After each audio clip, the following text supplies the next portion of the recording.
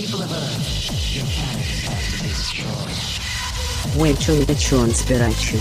Пішов. А почесть або чон спирачи перес. Уит яурос, Адам той добром.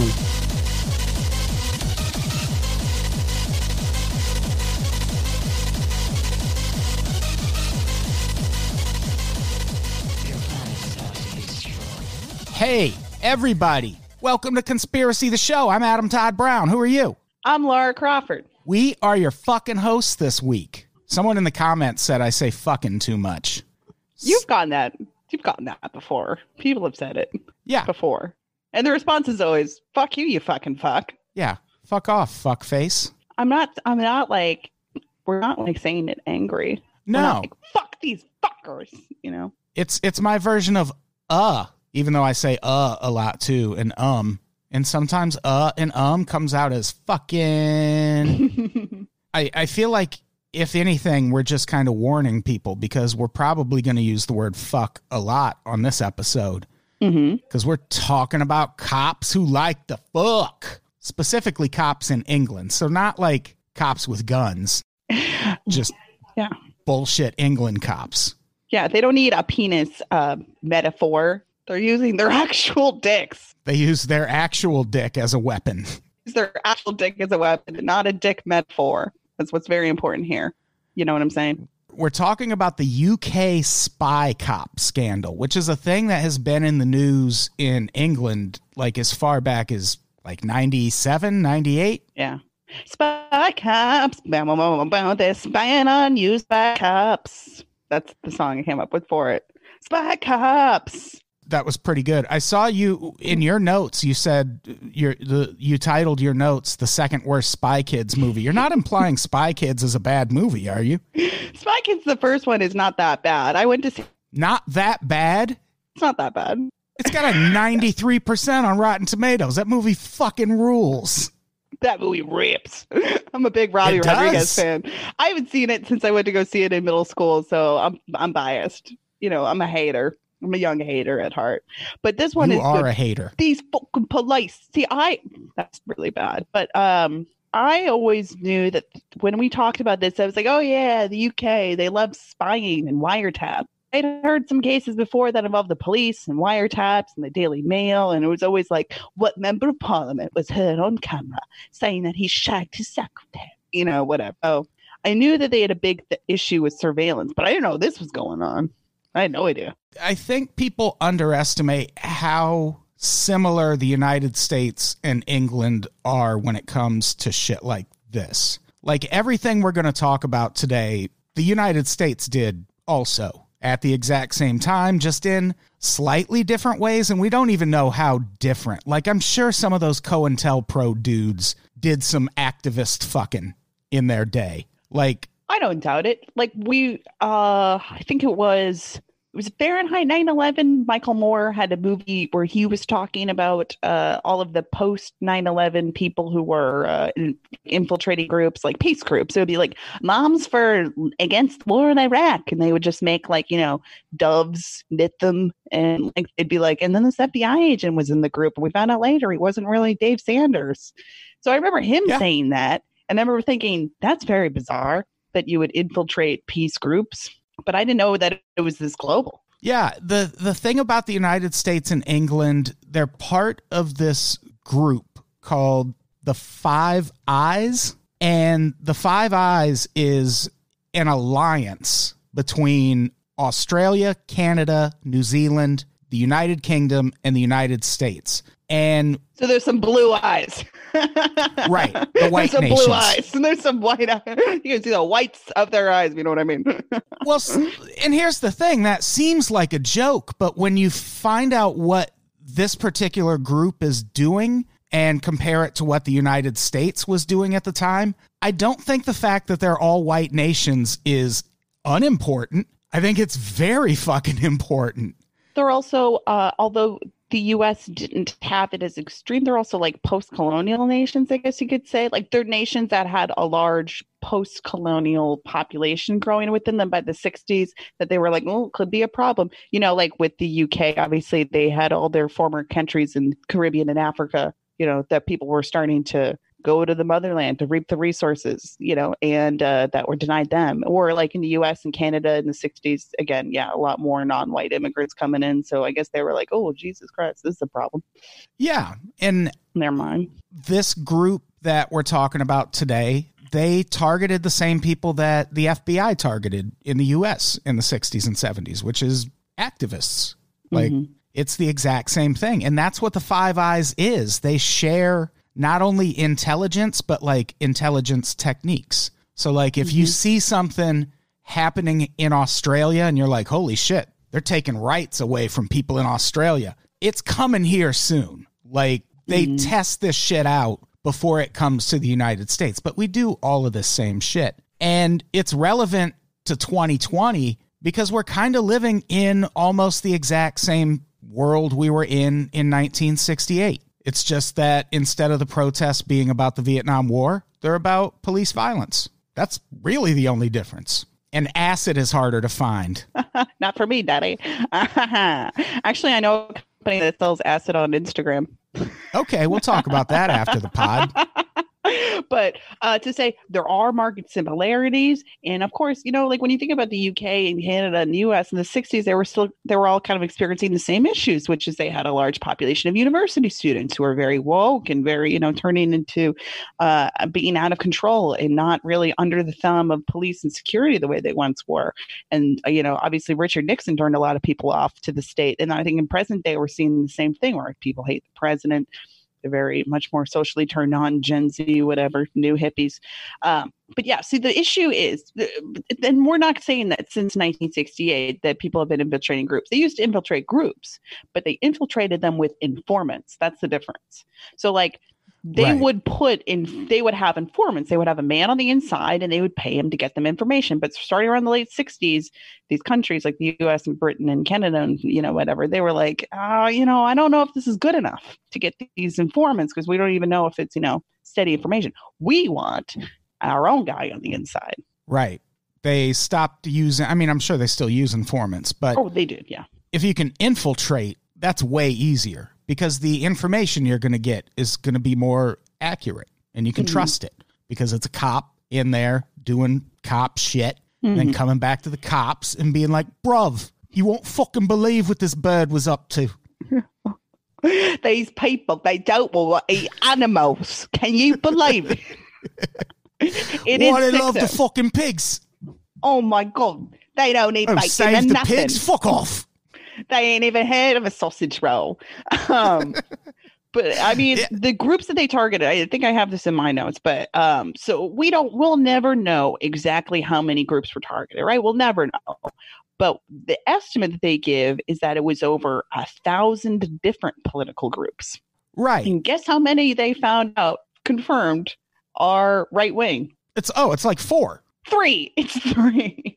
Well, I feel like we're getting a little ahead of things. It's just like so if you're wondering, did they spy on right-wing groups? They sure did. 3 of them. Yeah, it's like I said, it's very similar to what's happening in the country right now. The difference is in 1968, the protests were about the Vietnam War. And in the UK, as these protests were kicking off, the Home Office and the Metropolitan Police Service teamed up to figure out a way to cut these protests off at the knees. And what they came up with was, we'll just infiltrate them. We'll send cops in pretending to be them and cause all kinds of chaos, and we'll see what happens. And for our American listeners who aren't as cultured as Laura and I feel like we should explain Home Office is like the law and order wing of the British government. They're like our Department of Justice or Homeland Security. They deal with law and order. They deal with immigration,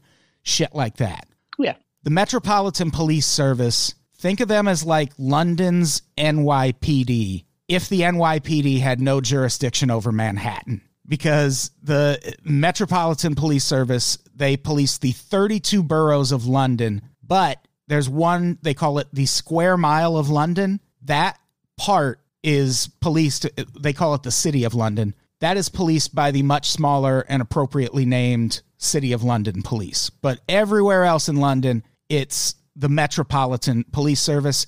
You've probably heard them referred to as the Met, which is what we're going to call them because it's short and that's fucking awesome. Or Scotland Yard. If you've ever heard Scotland Yard, that's who it is. They're referred to as Scotland Yard because that was their original headquarters, was called Scotland Yard. But it's the Metropolitan Police Service. Yeah, it sounds like from reading this, to me, Scotland Yard always sounds like who you call if someone's been kidnapped. Call Scotland Yard on the double. Get them out of here. You know what I mean?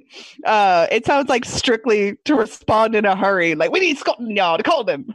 See, I've always pictured them as like a bunch of Sherlock Holmes motherfuckers. Yes, but they have bloodhounds. They have pipes. Yeah. But they're like, oh, sure, we found a body. Call Scotland Yard. And they show up there, where's this body? But you don't think of them as being like, the biggest problems in Britain, by the way, when it comes to like real problems, teen stabbings. Stabbings are out of control. Well, yeah, guns aren't as much of a problem in other parts of the world. Yeah, they have like a lot of teen gangs, teen boy gangs around there. There's a lot of stabbing. So this is like we're talking about, these are like the regular Poe. These are the street guys. These are the like, you know, New York City cops, you beat cops, your Jeffries, your Johns, your Joes, you out there, being like, hey, Johnny, you're staying out of trouble, whatever. Hey, Mrs. Gillespie, how's that knee? These are supposed to be these guys. They're supposed to be nice guys. We're out patrolling the streets, whatever, keeping them safe. But it's a little more to it. It's not just that. Like the NYPD isn't just beat cops. They have detectives and really high level units that do really intense intelligence service type shit. And sometimes those police departments collaborate with the fucking government. I think the LAPD is a great example. The NYPD for sure. Like when you have a police department that big as a government, why wouldn't you fucking collaborate with them? Because especially if you're talking protests, those are going to be the biggest in the biggest cities. So of course you want the fucking police on your side. So in 1968, the Metropolitan Police Service, the Met, teamed up with the Home Office and they formed this new unit called the Special Operations Squad, which later became the Special Demonstration Squad, which sounds way more British. It does. The Special Operations Squad. The sauce. I'm on the sauce, bros. That's what I think. Or the SDS. But it was a very Stasi group, if you understand, the comparison to East Germany. So this is like, imagine if this is Los Angeles, that it's like the London cops or like the West Hollywood cops, but we're talking like the LAPD, like the scary police that kill everybody, and like the sheriff's department. That's like more of this kind of office. Does that make sense? Yeah. Yeah. So we're going to talk about a lot of Brit stuff. We're going to talk about MPs and whatever. So they had to gather information about protests and justice movements. So justice is like really broad. We'll talk about that. It's going to be like animal rights, socialism, environmental stuff, or even like people who have been victims of violence by the cops, or people who have felt like their investigations might not have been thoroughly investigated by the police because of, I don't know, corruption or racism or anything. So it's a huge swath of issues that they're investigating. And they did this for like nearly 50 years. So you got to imagine how much, I don't even know how you calculate how much money they probably spent on this. The yearly budget must have been not Pentagon levels, but at least several million a year. Why wouldn't it be Pentagon levels? Like, no, I mean, the only reason reason it wouldn't is because England is smaller than us. But I bet in terms of budget, like percentage of budget, I bet it's up there with all the other craziest shit we've done. Because, like you said, they operated for nearly 50 years. And they were the progress police. That's what I think is a good name for them, because all they did was any group that was working on progress of any sort, environmental groups, animal rights groups, like we mentioned, if a loved one was killed by the police and you were thinking of having someone investigate the police, they would target those people. Anyone who might have caused any change to the status quo is who they investigated, which I think is another good reason to bring up the Five Eyes and those 5 very, very white nations that all work together and collaborate on shit like this. And it's just weird how, in a lot of cases, what they collaborate on is keeping people of color oppressed. It's like, these are like the white supremacy police, basically. And they're not just targeting small protest groups. I think we've all heard of Greenpeace, or most people have like at least a passing familiarity with what they do. They infiltrated Greenpeace in the 80s. So they're like international groups in some cases that were infiltrated. And these are activities that could be as benign as you were protesting fracking near your house. If you said, man, I don't really like them, I don't want them to have a fracking project near my house, which I'm sure anyone can understand, you would be investigated. So it's a huge range of activities. Anything that's basically not explicitly pro-government or pro-business makes you a suspect. Yeah, it's anything that threatens the current balance of power in the world. Mm-hmm. That's who this group investigated. And we'll talk about this more in detail, but we only know about this because of a whistleblower. That's like, had one dude not come out and talked about this, we would have no idea that this was happening in England. So who's going to be that whistleblower who comes out and tells us about this happening in the United States? That's what I want to know. I hope it happens at some point. But their misdeeds are so extensive that we can't get into all of them. I'll link to a bunch of articles. There's a lot of information out there about this, and this is all confirmed. Mm-hmm. Like, it's on Conspiracy the Show because this was a conspiracy. Yeah. Like, the police and the government conspired to do this. But it's not a theory. It's not like, we know it happened. It's like MK Ultra. We know it happened.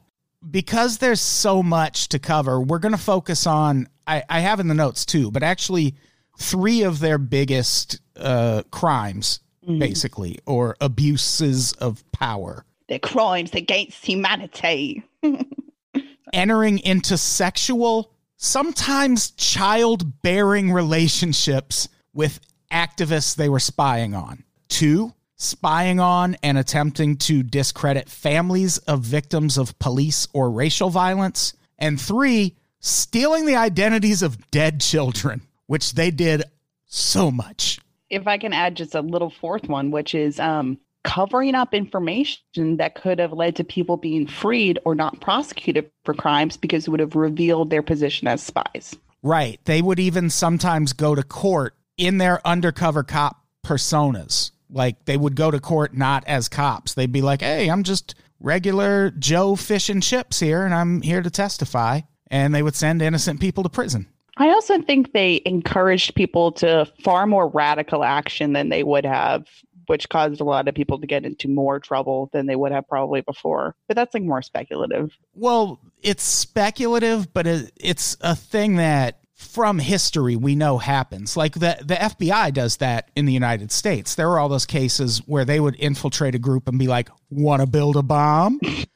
And then they would bring all this bomb making equipment and they would help these people assemble a bomb. And then they'd go, all right, you're under arrest for building that bomb. And it's like, thanks for keeping us safe. That was really a good expenditure of federal tax dollars. Yeah, this is the worst episode of Mr. Wizard ever.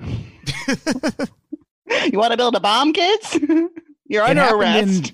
In New York, at least once, I think in Buffalo. So excessive radicalization. Yeah. So let's talk about Stephen Lawrence. Stephen Lawrence was a black teen who was very brutally and publicly murdered by a group of white teens, I believe in 1993. And the murder and the subsequent investigation into that murder revealed, you might want to sit down for this, systemic racism within the Metropolitan Police Service and just kind of in the UK in general. There were 5 teens who were tried and acquitted despite a friend of Lawrence who was there when the murder happened, Dwayne Brooks. He identified all 5 of them in court, and all 5 of these kids still were acquitted. And there were all these allegations that the Met helped not only kind of derail the investigation, because they barely investigated it at first. And so people were like, hey, are you going to fucking look into that kid who got stabbed at a bus stop? And then when they did look into it, it seemed like they were kind of shielding the teens who did it from being prosecuted. Like they just tried to sort of hide it all. And it culminates in these 5 teens getting acquitted. And people were so outraged. The Daily Mail in 1997 published photos of all 5 of these kids under a headline that just said, murderers. The Mail accuses these men of killing, if we are wrong, let them sue us. None of them ever sued, which I feel like is always like, we don't take that into account enough in the United States. But like, why hasn't Courtney Love sued Tom Grant, the private investigator who's been saying for like 20 years now that she was involved in the murder of Kurt Cobain? Like, you would think you'd not want someone out there spreading that kind of information. I think she did try to press legal action in the case of the film Court and Courtney, if I'm not wrong. But I don't know that definitively. But no, she's not pursued every form of action, because if she did, then I would imagine she would have to prove that she did it in some form of another. You know what I mean? Right. Yeah. I don't know if she can legally definitively prove that. But yeah, it just stands to reason. It's like, well, why don't you come out? But I don't know. I mean, I'm sure she's done something, or she might have even offered him like a private settlement. I don't know. Nothing would surprise me. She's a very violent Buddhist. Yeah. Or there's a comedian right now who constantly, he used to work with Donald Trump on the Miss Teen USA pageant, and I think The Apprentice also. Yeah. And he's also a comedian, and he's got like a 5-minute, very detailed bit about how Donald Trump crushes up and snorts Adderall. Ooh. And he's like, if I'm lying, sue me. Trump's never sued him. And Trump does seem like he maybe snorts Adderall. Oh, of course. Yeah, he definitely does. Oh, yeah, for real. That's always what I think when I watch him.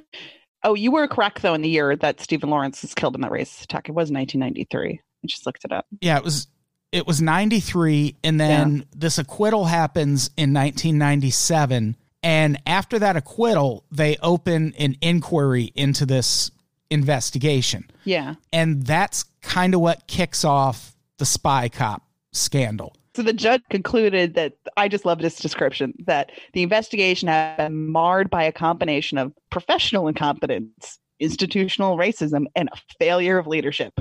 That's like a judge who works for the system. When I look at this case, looks like you guys got a smudge of institutional racism here and a lot of professional incompetence. What a scathing description. What I like is how England managed to take this inquiry into a heinous racial crime and still find a way to use it to strip the people of England of a little bit more of their rights, but in a way that the people of England were like, yeah, fucking do it, please. Because what happens as a result of this inquiry is they changed the law to where if you've been tried for murder and acquitted, you can be tried again, which that's a huge, huge deal. They eliminated double jeopardy in the UK over this case. And two of the people who attacked Stephen Lawrence, David Norris and Neil Acort, they were tried again and charged and convicted. Wow. So on the one hand, it's like, cool. Are you going to put double jeopardy back in place, or is that just gone forever? This is an extraordinary case, extraordinary legal change. One of the things that comes out of this inquiry is not only did the police bungle this investigation horribly, but after Stephen Lawrence was killed, they sent a Metropolitan Police Service officer from this SDS unit, the Special Demonstration Unit, to infiltrate not only groups that were fighting for justice for Stephen Lawrence, but also his fucking family. They spied on his family with the intent of digging up dirt that they could use to smear them and discredit them. And this isn't even a case of the police killing a black person. This was just a bunch of fucking racists that killed a kid at a bus stop. And the police are like, why is that family bitching? Go find out everything you can about them so we can discredit them in public. It's nuts. So his parents are Doreen and Neville Lawrence, and they were just regular, not very political people. And it's like, in terms of what info, they're like, well, their relationship's falling apart and they're just keeping it together for the cameras while they investigate their son's murder. And it's like, why the fuck does the government need to know that? Yeah, well, they also spied on Dwayne Brooks, the other teen who was there when Stephen Lawrence was murdered and who witnessed it and who testified to the identities of these 5 attackers in court. They fucking spied on him too. there was a cop named David Hagen who was responsible for spying on him, Anthony Lewis. He spied on the parents and the family. And the only reason we know about this is because the third cop, a guy named Peter Francis, eventually came forward as a whistleblower. And he admitted that all three of them were tasked with collecting any and all dirt they could on the family, on Dwayne Brooks, and any groups that supported him. And then they passed that information on to their superiors. Even Peter Francis was like, I don't know what they did with that intelligence. Who knows? Like, we just collected it and gave it to them. And I don't think he was saying that in a, I'm just doing my job kind of way. I think he was saying it in a, holy shit, I wonder what they did with that. And the SDS also carried out similar investigations into the families and associates of Ricky Reel, who was another victim of racist violence in London, and Jean-Charles de Menezes, a Brazilian man who was killed by Metropolitan Police after they mistook him for a suspect in a crime he had nothing to do with. So that is an obvious abuse of power. Like, that is not what you expect from the government and police force that is ostensibly supposed to be protecting you. It's horrifying. And the fact is, all of these revelations, this case came out in like 2014. So this murder happened in 1993. And his parents have had to live with this. You know, obviously they still live with it. They're not very old. They're not like old people. And they didn't get any sort of justice, not really, I mean, total completion about what was going on until 2014. And so that's, I don't know, it's just mind-boggling that they had to go through this and find this out later. So they have to then, in their minds, go over everyone they met around the time that they were trying to get justice for their son and think, I wonder if it was that guy. I wonder if it was that guy. I wonder if this friend talked to him. So it creates a sense of paranoia that you're never done with. The psychological trauma of finding that out is something you can never really compensate someone for. And what bothered me is the government's investigation of it in 2014 that Theresa May ordered still concludes like, oh, he was investigating the campaign, their campaign. And it's like, it's the family. They keep acting like they have, it's like, it's not like a campaign to run someone's fucking office. These are these people. It's just, they're so detached. They still refuse to fully engage in the issue. You know what I mean? They're still distancing themselves. Oh, you're investigating the campaign. No, you're investigating individuals. So they still have not really come around to, you know, accepting their role in this or the damage that it's done or how inappropriate it is. They're like, no, they were just looking at the organization. It almost seems to me like it's part of a psychological experiment in a sense, because think about it like this. It's like the police are sort of saying, well, when a racial murder happens, are there patterns that we can predict that a family will go through? And can we take certain actions that will keep them from campaigning at a certain point? Or what can we do police-wise to get them to abandon campaigns once they get started? You know what I mean? Because it seems like they're just like running experiments with these families because they know it's going to keep happening. So they're trying to think how to best silence. Yeah. What you mentioned about them having to play back all the people they met during this time, I think that, like, if you are a person doing anything even sort of radical or progressive, don't underestimate the fact that you should be very suspicious when new people show up in your life. Mm-hmm. Like, if someone just shows up out of the blue really enthusiastically wanting to help, and you're like, where did you come from? You have every reason to be suspicious because that is what the fucking government and law enforcement does. They send spies to infiltrate shit. And I don't think that there's any, like, what this is also a good example of is there's no group small enough that they won't show up and see what you're up to. It's true. As general life advice, I would say, especially if you're a young person and something like this happens when you're in a group, be very wary. But also when you go to college or whatever, if you meet people who are like, oh my God, come to this group, it's so amazing, and they're way too enthusiastically like you way too much, you might be in a fucking cult. Because I knew people we went to college with who wound up in yoga cults and stuff like that. Or I was just watching something about NXIVM today. If someone is way too kind to you too fast but getting you in their group, there's nothing good that's going to come from it. I guarantee you, pretty much. It's a scam. You're being scammed. People are out to scam you. You're not paranoid. One of the side effects of that eventual inquiry into the handling of the Stephen Lawrence case was that some of the undercover aliases of these cops started coming out. And as they did, there were women who were like, wait, I dated that guy. Some of them were like, I dated that guy for years.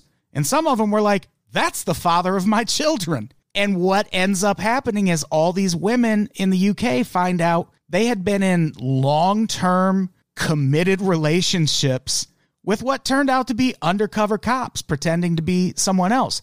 It's the kind of shit you see on the television show The Americans all the time, but those are spies. Like, it's one thing if a government is doing that to another government. Like, that's just world espionage, baby. Like, if you're in Russia and hooking up with a random woman at the bar and you work for a big tech firm, you're an idiot. Right. You are a fucking idiot, and you're about to, at best, get your intellectual property stolen. But you don't do it to your own citizens? Like, that is such a line to cross. And that's what they did in England. Like, they would not only infiltrate these groups, but they would form actual sexual romantic relationships, sometimes have kids with women, and then just fucking disappear. You notice it's never guys. It's never guys. They never are like, Bob, you gotta be gay Thursday. It's more Australian, sorry. They never like, Mike, you gotta blow a guy. He's bigger than the Liberation Front. You notice they never make anyone be gay that I know of. I do love that there's always like, oh no, I had to bang a 22-year-old woman. Oh no. Well, here's the thing. Eventually, every law enforcement agency in the world came around to the fact that, oh, we should hire everyone. Like, we shouldn't just, like, at one point, the FBI only hired white people. And, like, good luck fucking infiltrating the Black Panthers if you only have white agents. That's why they had to use informants. But eventually, they were like, oh, we can hire black people, too. And then they can go do some infiltrating. Yeah. And there is absolutely no way women didn't enter into that equation at some point. Yeah. I guarantee you there are women cops infiltrating progressive groups all the time. They haven't been exposed yet in this case. It seems like it's a bunch of scuzzy dudes. But yeah, they did do it. And I would like to say, too, about the people who they targeted or who were being investigated, these were not people who this was their only thing they did. Usually these people were volunteers, part-time volunteers at some of these groups. They had regular jobs. They weren't living in an underground bunker. It wasn't Weather Underground. They weren't in ISIS. They didn't like all shave their heads or whatever. I mean, they were pretty normal people. There's one instance where a guy takes a girlfriend and then has the police raid her house just because he knew it would make him look more important to the people he was trying to infiltrate. Right. Like, imagine being that woman and finding that out. And it's like, I loved this dude. It's like the dentist system. Yeah. He had the fucking police raid my house just so he, like, it's fucking sociopathic is what it is. Like, I get that all of these dudes are like, oh, I was just doing my job. Like, motherfucker, the Nazis were just doing their job. That doesn't mean they are not complicit in what happened. And it doesn't mean they're off the hook morally. Also, you applied for that job. It wasn't war. You weren't drafted into the police service. Right. You chose to become a cop, and you chose to become an undercover cop, and you chose to take that assignment. And I don't think they told you have to fuck Brandy. I think they kind of chose who they wanted, right? For the most part, I think it was just kind of like everyone's open season. And they could have just been friends with people and found out the same. I don't know what information you get inside a woman's vagina. What state secrets are hidden up in someone's cervix? You tell me. I mean, there might be some up there. I don't know. I'm not a doctor. So these people, these women usually, who are targeted in these groups, it starts in the late 60s. A lot of these relationships that we're going to talk about that were revealed are in the 80s. And it's when it was mostly, I think, focusing on environmental groups and animal rights activists. You know, the big scaries, right? Yeah, the people that are really a threat to society. Yeah, one example is a guy named Mark Bob Robinson, which right off the bat, what kind of nickname is Bob? That's fucking stupid. Yeah. He was an SDS agent who in 1983 befriended a woman named Charlotte and shortly thereafter became her first long-term boyfriend ever. Except Bob Robinson was just his cop name. And I don't know if we've ever figured out this guy's real name. We'll get to that part later. But this is a quote from Charlotte. He told me that he worked as a gardener in North London. Wherever I turned, he was there trying to make himself useful, trying to get my attention. And then a friend of Charlotte's comes in with another quote. One day Bob wasn't there, and then he was everywhere. I'm telling you, people listening to this at home, when Bob Robinson shows up at your door, you fucking send him packing. Be very suspicious all the time. So as their relationship progressed, Bob started pushing Charlotte toward more radical activities and groups, all with the aim of eventually infiltrating the intensely secretive and hardcore animal rights group called the Animal Liberation Front. ALF. Willie! And that's kind of a group that, you know, if you've seen, 28 Days Later, remember at the beginning of that? That's kind of who they're not parroting. I guess that's who those characters are based on. Those people who are like, we need to let him out of the lab, people who let out lab animals, people who throw buckets of red paint on people who wear fur. That's who they're kind of talking about when they say Animal Liberation Front. Those people actually are kind of hardcore. I don't think they straight up like slit anyone's throat or impregnated someone and then left them, but they're hardcore. Well, no, I think the thing they were worried about then is the same thing we're worried about now, which is, well, what if they hurt buildings? Exactly. What if they blow up buildings? They didn't want to have them. Do you remember there was it was on the California ballot about changing things like cage laws for birds and stuff, like chickens? That was on the ballot. But they don't want that. They don't want you to vote on what kind of caged animals can be in. God forbid. Well, yeah, it's again, any threat to the current balance of power where corporations work with the government to keep everyone oppressed. Yeah. That's what this unit was fighting for. They were fighting for the man. Right. Like the man. And you got to consider also that the UK in the 90s had that major PR scandal and, you know, everything else with mad cow disease, which almost brought Oprah down, if you can imagine. I mean, her whole court case and everything with like the beef farmers of America, where the fuck it was, Texas beef men or whatever. And they sued her because she was like, oh my God, I'm scared. That's how strong the meat industry almost took out Oprah. So this guy also, Bob Robinson, also befriended a guy named Jeff Shepard as part of his attempt to infiltrate the Animal Liberation Front. This is a quote from Jeff Shepard. I believed in him and I liked him. I thought he was a friend of mine. Like, have you ever seen Jesse Ventura's Conspiracy Show? Yes. Do you remember the episode where he talks about his first meeting with the CIA after he was elected governor of Minnesota? I do not, but he was like, I met with the CIA. They talked to me about being governor of Minnesota. That's what I got. He was like, here's the thing about them. They look like your neighbors. Like, you have an image in your head of what the CIA looks like, and it's wrong. What these undercover motherfuckers look like are your neighbors or your friend or the fucking cashier at the corner store. You will not notice the CIA or any group, the fucking SDS. You're not going to notice them on sight. You're not going to look at them and go, oh, you're a Fed. They're good at what they do. Correct. In 1985, Bob Robinson, who was actually married with kids, had a child with Charlotte. This is a quote from her. Bob was there by my side through the 14 hours of labor. He seemed to be besotted with the baby. He was a great dad, and I had no reason to believe that our son was not his first child. I didn't realize then that he was already married with 2 other children. This is one of 4 secret relationships this motherfucker entered into while he was an SDS agent. Do you think it was secret to his wife and his family too, his kids?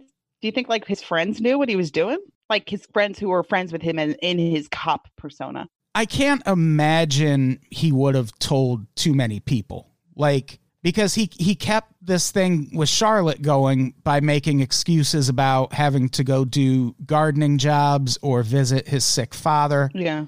So that's way easier when your family already knows you're a cop. Yeah. And you can just be like, I'm on a fucking deep cover assignment for the next 5 days. Because she said he spent 5 days of the week with her. Yeah, that's what gets me. Because he has his wife and kids. Do you think she's like, hey, do you have another family? Where she's like baby puke on him? Or she's like, hey, why do you smell like a baby? You know? Well, I mean, she might have asked questions, but in that situation, all he's got to say is it's a work thing. But so what's wild about this is this whole experience of all this info coming out is also traumatizing his family, his cop family. I'm going to call him his cop family. Like they're a family of cops, like a baby cop, a brother cop, sister cop. Anyway, so it's traumatizing to them too, to be like, oh my God, my dad was this person doing these horrible things all these years and I had no idea. What a nightmare. But here's the thing. Does his family even know? Like, I don't think we know Bob Robinson's real identity. We know some of these cops' real names by now, but not all of them. That's still a really big sticking point with this. So how would his family even know? Like, unless I guess some of these women would have had pictures or something to show the media, and maybe the family would notice it that way. But otherwise, like, he's not going to fucking... Like, no cop is going home and telling his family about all the dirt he's doing on the job. I guess not. Like, oh, honey, you won't believe all the cocaine I stole out of this guy's trunk today. What a great day at work. Like, he's a fucking cop. He's an asshole. He probably didn't even talk to his goddamn wife. He probably had another family on the side that he wasn't spying on. Like, he's a fucking cop. Yeah. Who knows? He knows the depravity. I don't have the depravo meter, which is like where like a sore-ridden penis goes up and down. 2 of those relationships he was in were long-lasting and serious, and he ended them both by sending a letter postmarked from Spain saying he was never coming back. Like, these dudes not only infiltrated these women who were activists, you know, in an attempt to infiltrate the groups they were associated with, but they followed the same playbook where they would get in and get really deep in. And once they had like all the information they thought they were going to get, they would start like kind of provoking the woman to try and get her to end the relationship. And if that didn't work, they would pretend they were having like a breakdown, and then they would just go to another country, send a letter, and they would say, oh, you can come if you want. But like one guy sent his letter from South Africa. So the woman's not going to be like, oh yeah, I'll pick up and move to South Africa with this lunatic who just deserted me. So it was like a cover so they could like end it in a way that seemed realistic. Right. And meanwhile, these women are just fucking devastated before they even know that the person they were dating is a cop. Oh, of course. I mean, yeah, they're shattered. They've been living with these men. They're their partner. They are deeply entrenched in their political life and their social life and their friend life and their romantic life. Yeah, it's as horrible as you can imagine it can be. The only thing that comes close to this, which I can imagine in terms of feeling as bad about this, is, I think I mentioned this on the show before, but Harry Belafonte found out that the FBI had an agent pretending to be a psychiatrist that treated him and his wife for years and recorded him. It turned out his psychiatrist was an FBI agent. So, yeah, that level of intrusion is definitely psychologically damaging, for these poor women. Yikes. And also, in the cases of the relationships that produce children, there are a couple of children whose father just disappeared into the night. Exactly. Like, that's real psychological damage that they are doing to people, all in the name of fucking stamping out animal rights activists. It's so fucking egregious. Yeah. It's insane. Yeah. This woman, Charlotte, I mean, she eventually tried to track him down just to get some basic kind of child support, because you're also thinking they're leaving these women with no support and no means to get support, but she couldn't find him because his identity was not his identity, because he didn't exist. So of course he can't find him in Spain. What's also funny about this to me is like they're in Spain, which is like if you were in the US and someone's like, and you lived in Florida, and someone's like, oh my God, I gotta go to Saskatchewan. I can never see you again. It's like Spain and the UK aren't that far away, actually. But anyway, I digress. Yeah, Spain is just a vacation spot if you live in the UK. I'm surprised she didn't go looking for him. Exactly. Let's go to Ibiza, bruv. Oh, yeah. Magaluf. Not only is Bob Lambert known to have done all of these things, he's also suspected of planting an incendiary device that damaged a London department store, a crime that another activist was jailed for. He also co-wrote this really famous London Greenpeace leaflet that was really disparaging toward McDonald's. And because England's libel laws are the way they are, like it's really easy to sue someone for libel in England, McDonald's was like, you know what? Fuck it. We're going to sue them. And let's see if they're probably just going to apologize and withdraw it because they can't fight us. And 2 of these fucking activists were like, yeah, we can. We'll make this a fucking court case. And it turned into, like, they call it the McLibel case. It was one of the biggest cases in England. And Bob Robinson wrote the leaflet that started that, or co-wrote it. And then they sent another agent in who became the boyfriend of one of the women who was the activist fighting McDonald's. So one of the two activists who actually stood up to McDonald's, they were able to send someone in and infiltrate that fucking group. That's insane. It's a really interesting case, the McLibel lawsuit. I was just watching, it's weird, like 4 or 5 days ago, a video on it on, I like this site called Business Blades. It's this YouTuber makes it. He's from the UK. But it's an interesting case, one of the few cases where regular people actually did sort of win a case against McDonald's, you know, but it took a very long time. It took multiple cases. It was not over quickly. This was a legal slog. It was a horrible case for everyone involved. It took up like their whole lives. Yeah, because McDonald's was not going to give up. But when we talk about this, I don't know if it's clear what we're saying. There's a group that stood outside of a McDonald's restaurant in London and handed out leaflets exposing them for, you know, being damaging to the environment and being generally bad for the planet. That's all they did. They didn't burn down a McDonald's. They didn't kidnap a McDonald's employee.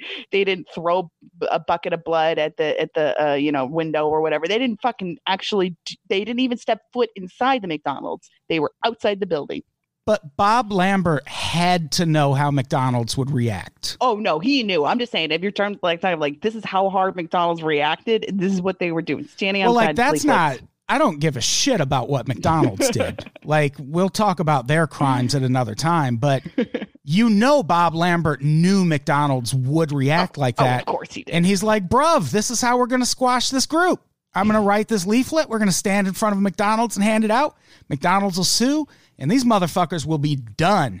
And they were not done, so they had to send another cop to infiltrate the two activists that decide to stand up to McDonald's. Yeah. Insanity. Goddamn. The woman involved in that McLibel lawsuit, her name was Helen Steele, and she was infiltrated by a guy named John Dines. That's his real name. We know his real name. And he struck up a long-term relationship with her. Ended it in much the same way, except he's the one who went to South Africa and sent his letter. This is a quote from her. He said he wanted to spend the rest of his life with me. In a short space of time, I fell absolutely madly in love with him in a way I had never fallen in love with anyone before or since.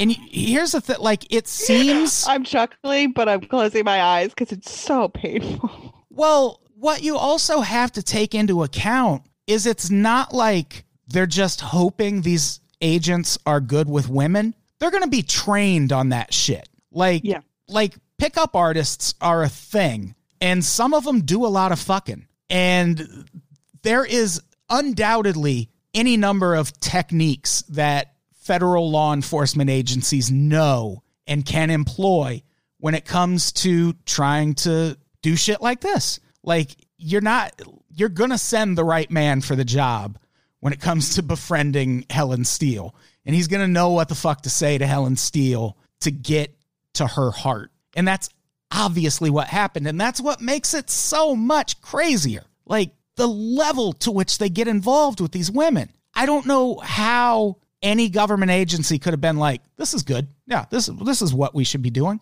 This seems right. No way are people going to find out about this someday. I just don't see how it makes sense from a budgetary perspective. I think it's a horrible use of resources. That's what I come down to on this.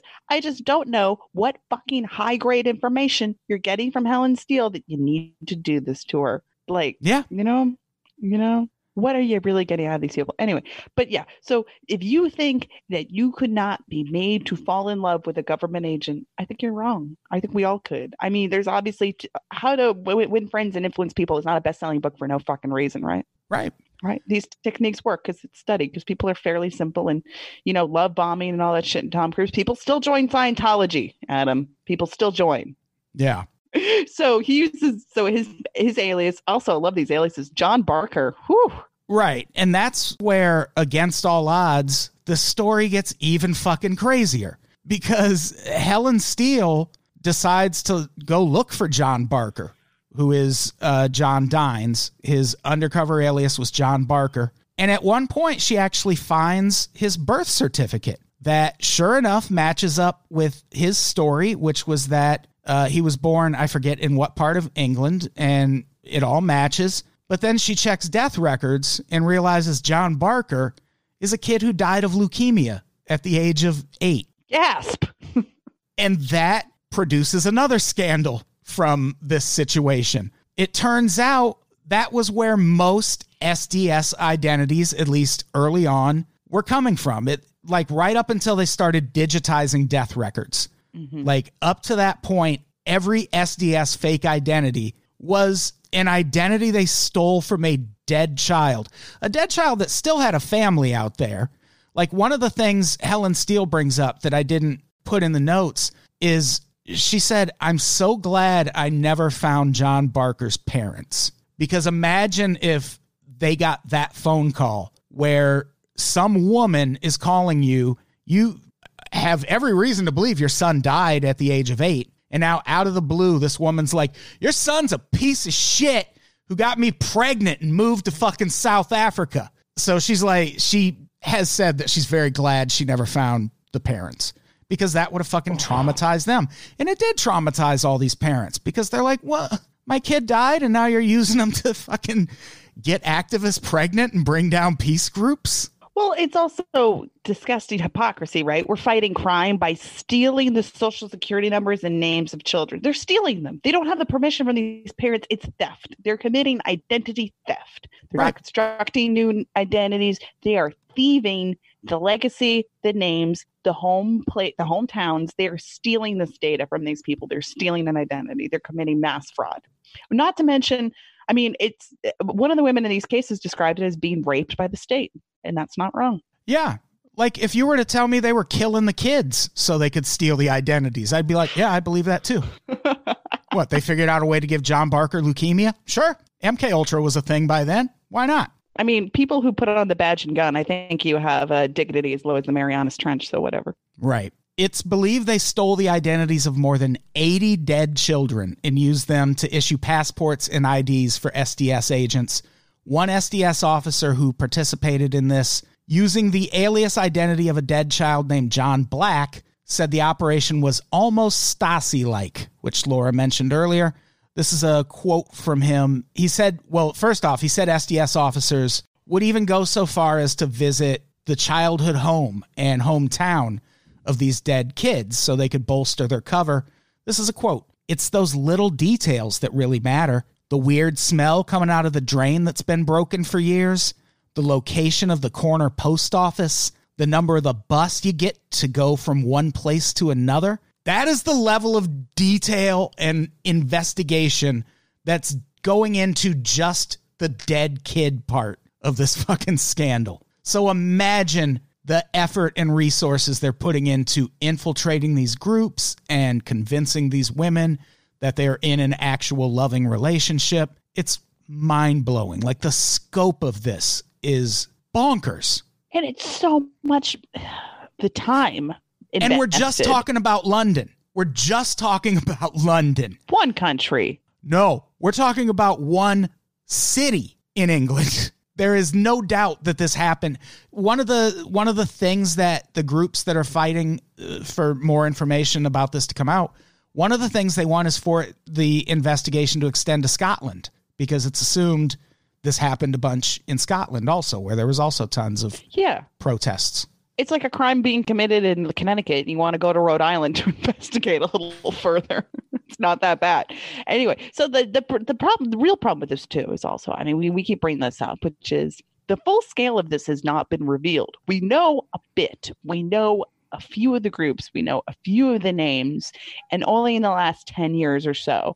And for the most part, you know what I mean? And these people are still relatively young. The people who are victims, they're still relatively young people, and they're probably going to spend their whole lives fighting to get this information out, right? Yeah. And it's one of those things that, like we said at the beginning, it's been in the news. Like, I only heard about it because someone on the Unpops Discord posted it in a conspiracy thread and was like, hey, you should talk about this. And that's how I found out about this. It took someone actually hand delivering this information to me, but it's been in the news in the UK since the late 90s. So it's one of those things that it seems, at least from my looking into it, that sort of falls in and out of the news, and people like care about it for a while, and then they're like, hey, oh, whatever happened with that? Did we ever get all those cops' names? And it's like, no, we didn't. We're talking about in 2011, this guy who was this member of Greenpeace, and he had infiltrated the group, and he got confronted by his old members of his Greenpeace group when he was speaking at a conference. And they're like, hey, Bob, what the fuck? So in some of these cases, it's taken very brave people in small cases to go up and confront individuals. Like, how brave you have to be? Yeah, Bob Robinson went on like lecture tours in London after this. And you're right. Eventually, one of the groups was like, bruv, you're the guy that fucking was part of my group. Yeah. And like, are you a cop? And yeah, he's a cop. He's a cop. Can you imagine finding out that some guy you were in a group with is actually somebody else? They must have felt like they were losing their goddamn minds. And it took him 2 years, even after that outing in 2011, it took him 2 years to actually admit that he had been in 4 fake relationships. And he said that he'd made serious mistakes that he should regret and always will do. What the fuck does that mean? Yeah. Thanks. That apology really helps. Oh my God. What a mistake. What a horrible mistake I made over years. And what a hero to admit his mistakes. You know what? We're not even putting this episode out. Everything's fixed. It's fine. But it's not fine. And it's really interesting how this came roaring back into the public consciousness in London. In 2018, a fucking UK cosmetics company Lush posted an article on their website called Spy Cops Scandal: Why Police Spying on Campaigning Citizens Should Be Exposed, which is like if fucking Goop took down all their vagina egg listings and just put up a fucking article about police brutality. Like, that's kind of what happened. It's weirder than that. It's like, okay, it's like if Bed Bath & Beyond was suddenly like, why fluoride in your drinking water is eating your brain, or something like that. Or like Blush is, for people who might not know offhand, they're the company that make bath bombs.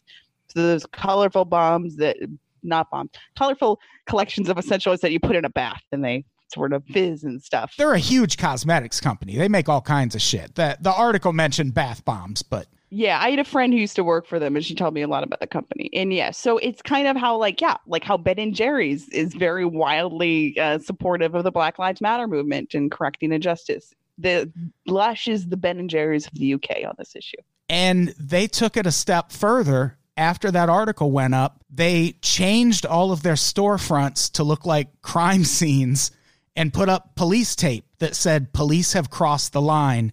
And then they had these posters where it was a dude who half of his face looked like a regular person, and then the other half, he was clearly a cop, and it said paid to lie on the posters.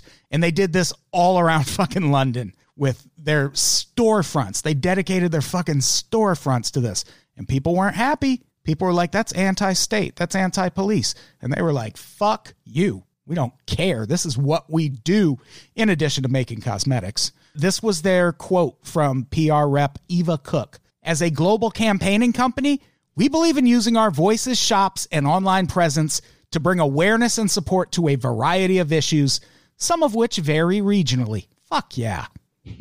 I'm into that. Yeah. And they've previously backed the Black Lives Matter campaign in the U.S. and a hunger strike in support of Guantanamo Bay prisoners. So the fact that they would back this isn't that crazy, but the degree to which they did it, like right in the heart of where it's happening, I think is commendable. Yeah.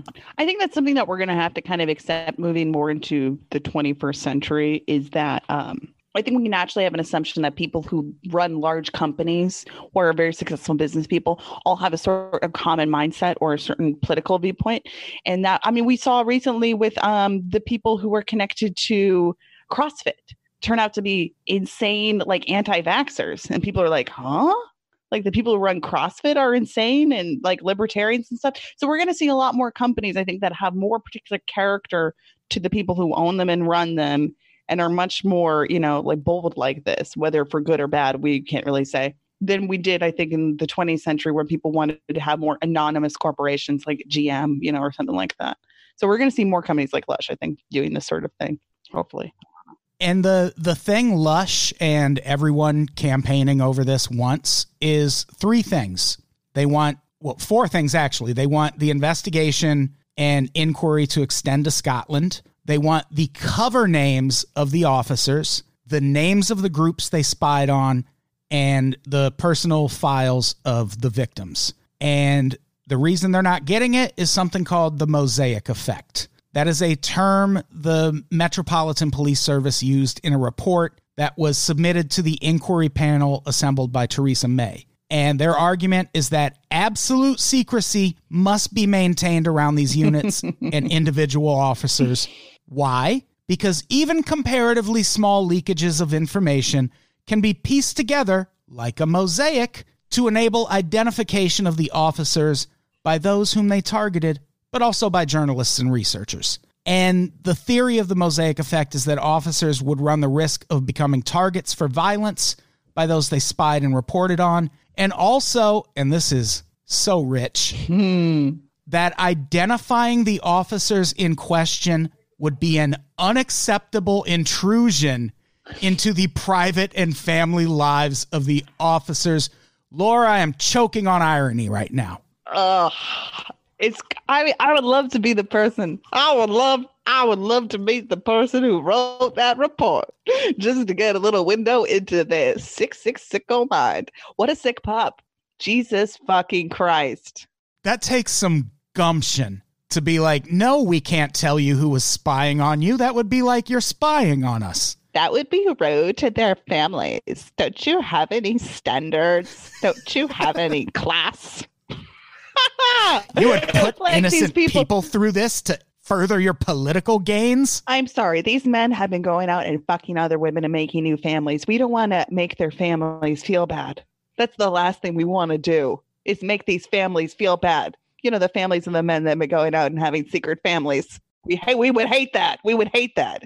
Jesus Christ. Well, it's an interesting thing because when we think about what the main issue is here, which is, again, consent. The U.S. is one of these countries where the police can say that someone under arrest consented to have sex with them.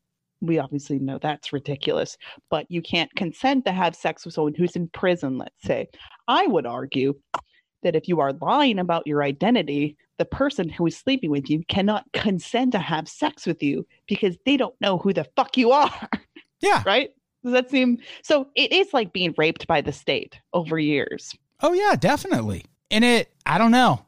It is quite the goddamn scandal. We'll link to a bunch of articles about it. The Guardian in the UK has covered this really well. Sometimes that happens. The Miami Herald, if you look into their reporting on Jeffrey Epstein, woof, top notch. Like they won awards for that shit.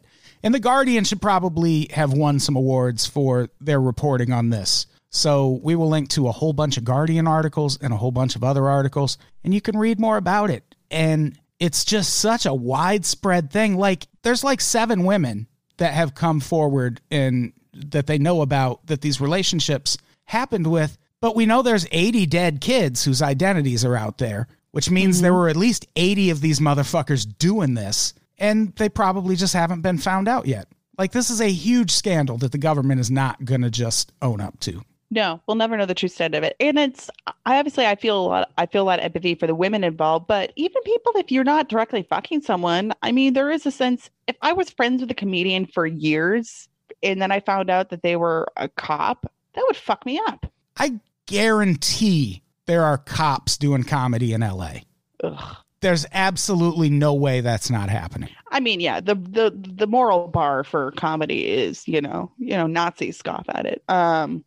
So then nothing would surprise me. But, but yeah, no, I mean, to just know to be in this person's web of any kind is to be damaged by them. So there are so many victims that we can't even get into beyond the obvious, which is that these women were basically raped and impregnated by the state. There's no reason for those kids to exist. Think about that. We made people for no reason. Yeah, they made people in the name of stamping out the Animal Liberation Front.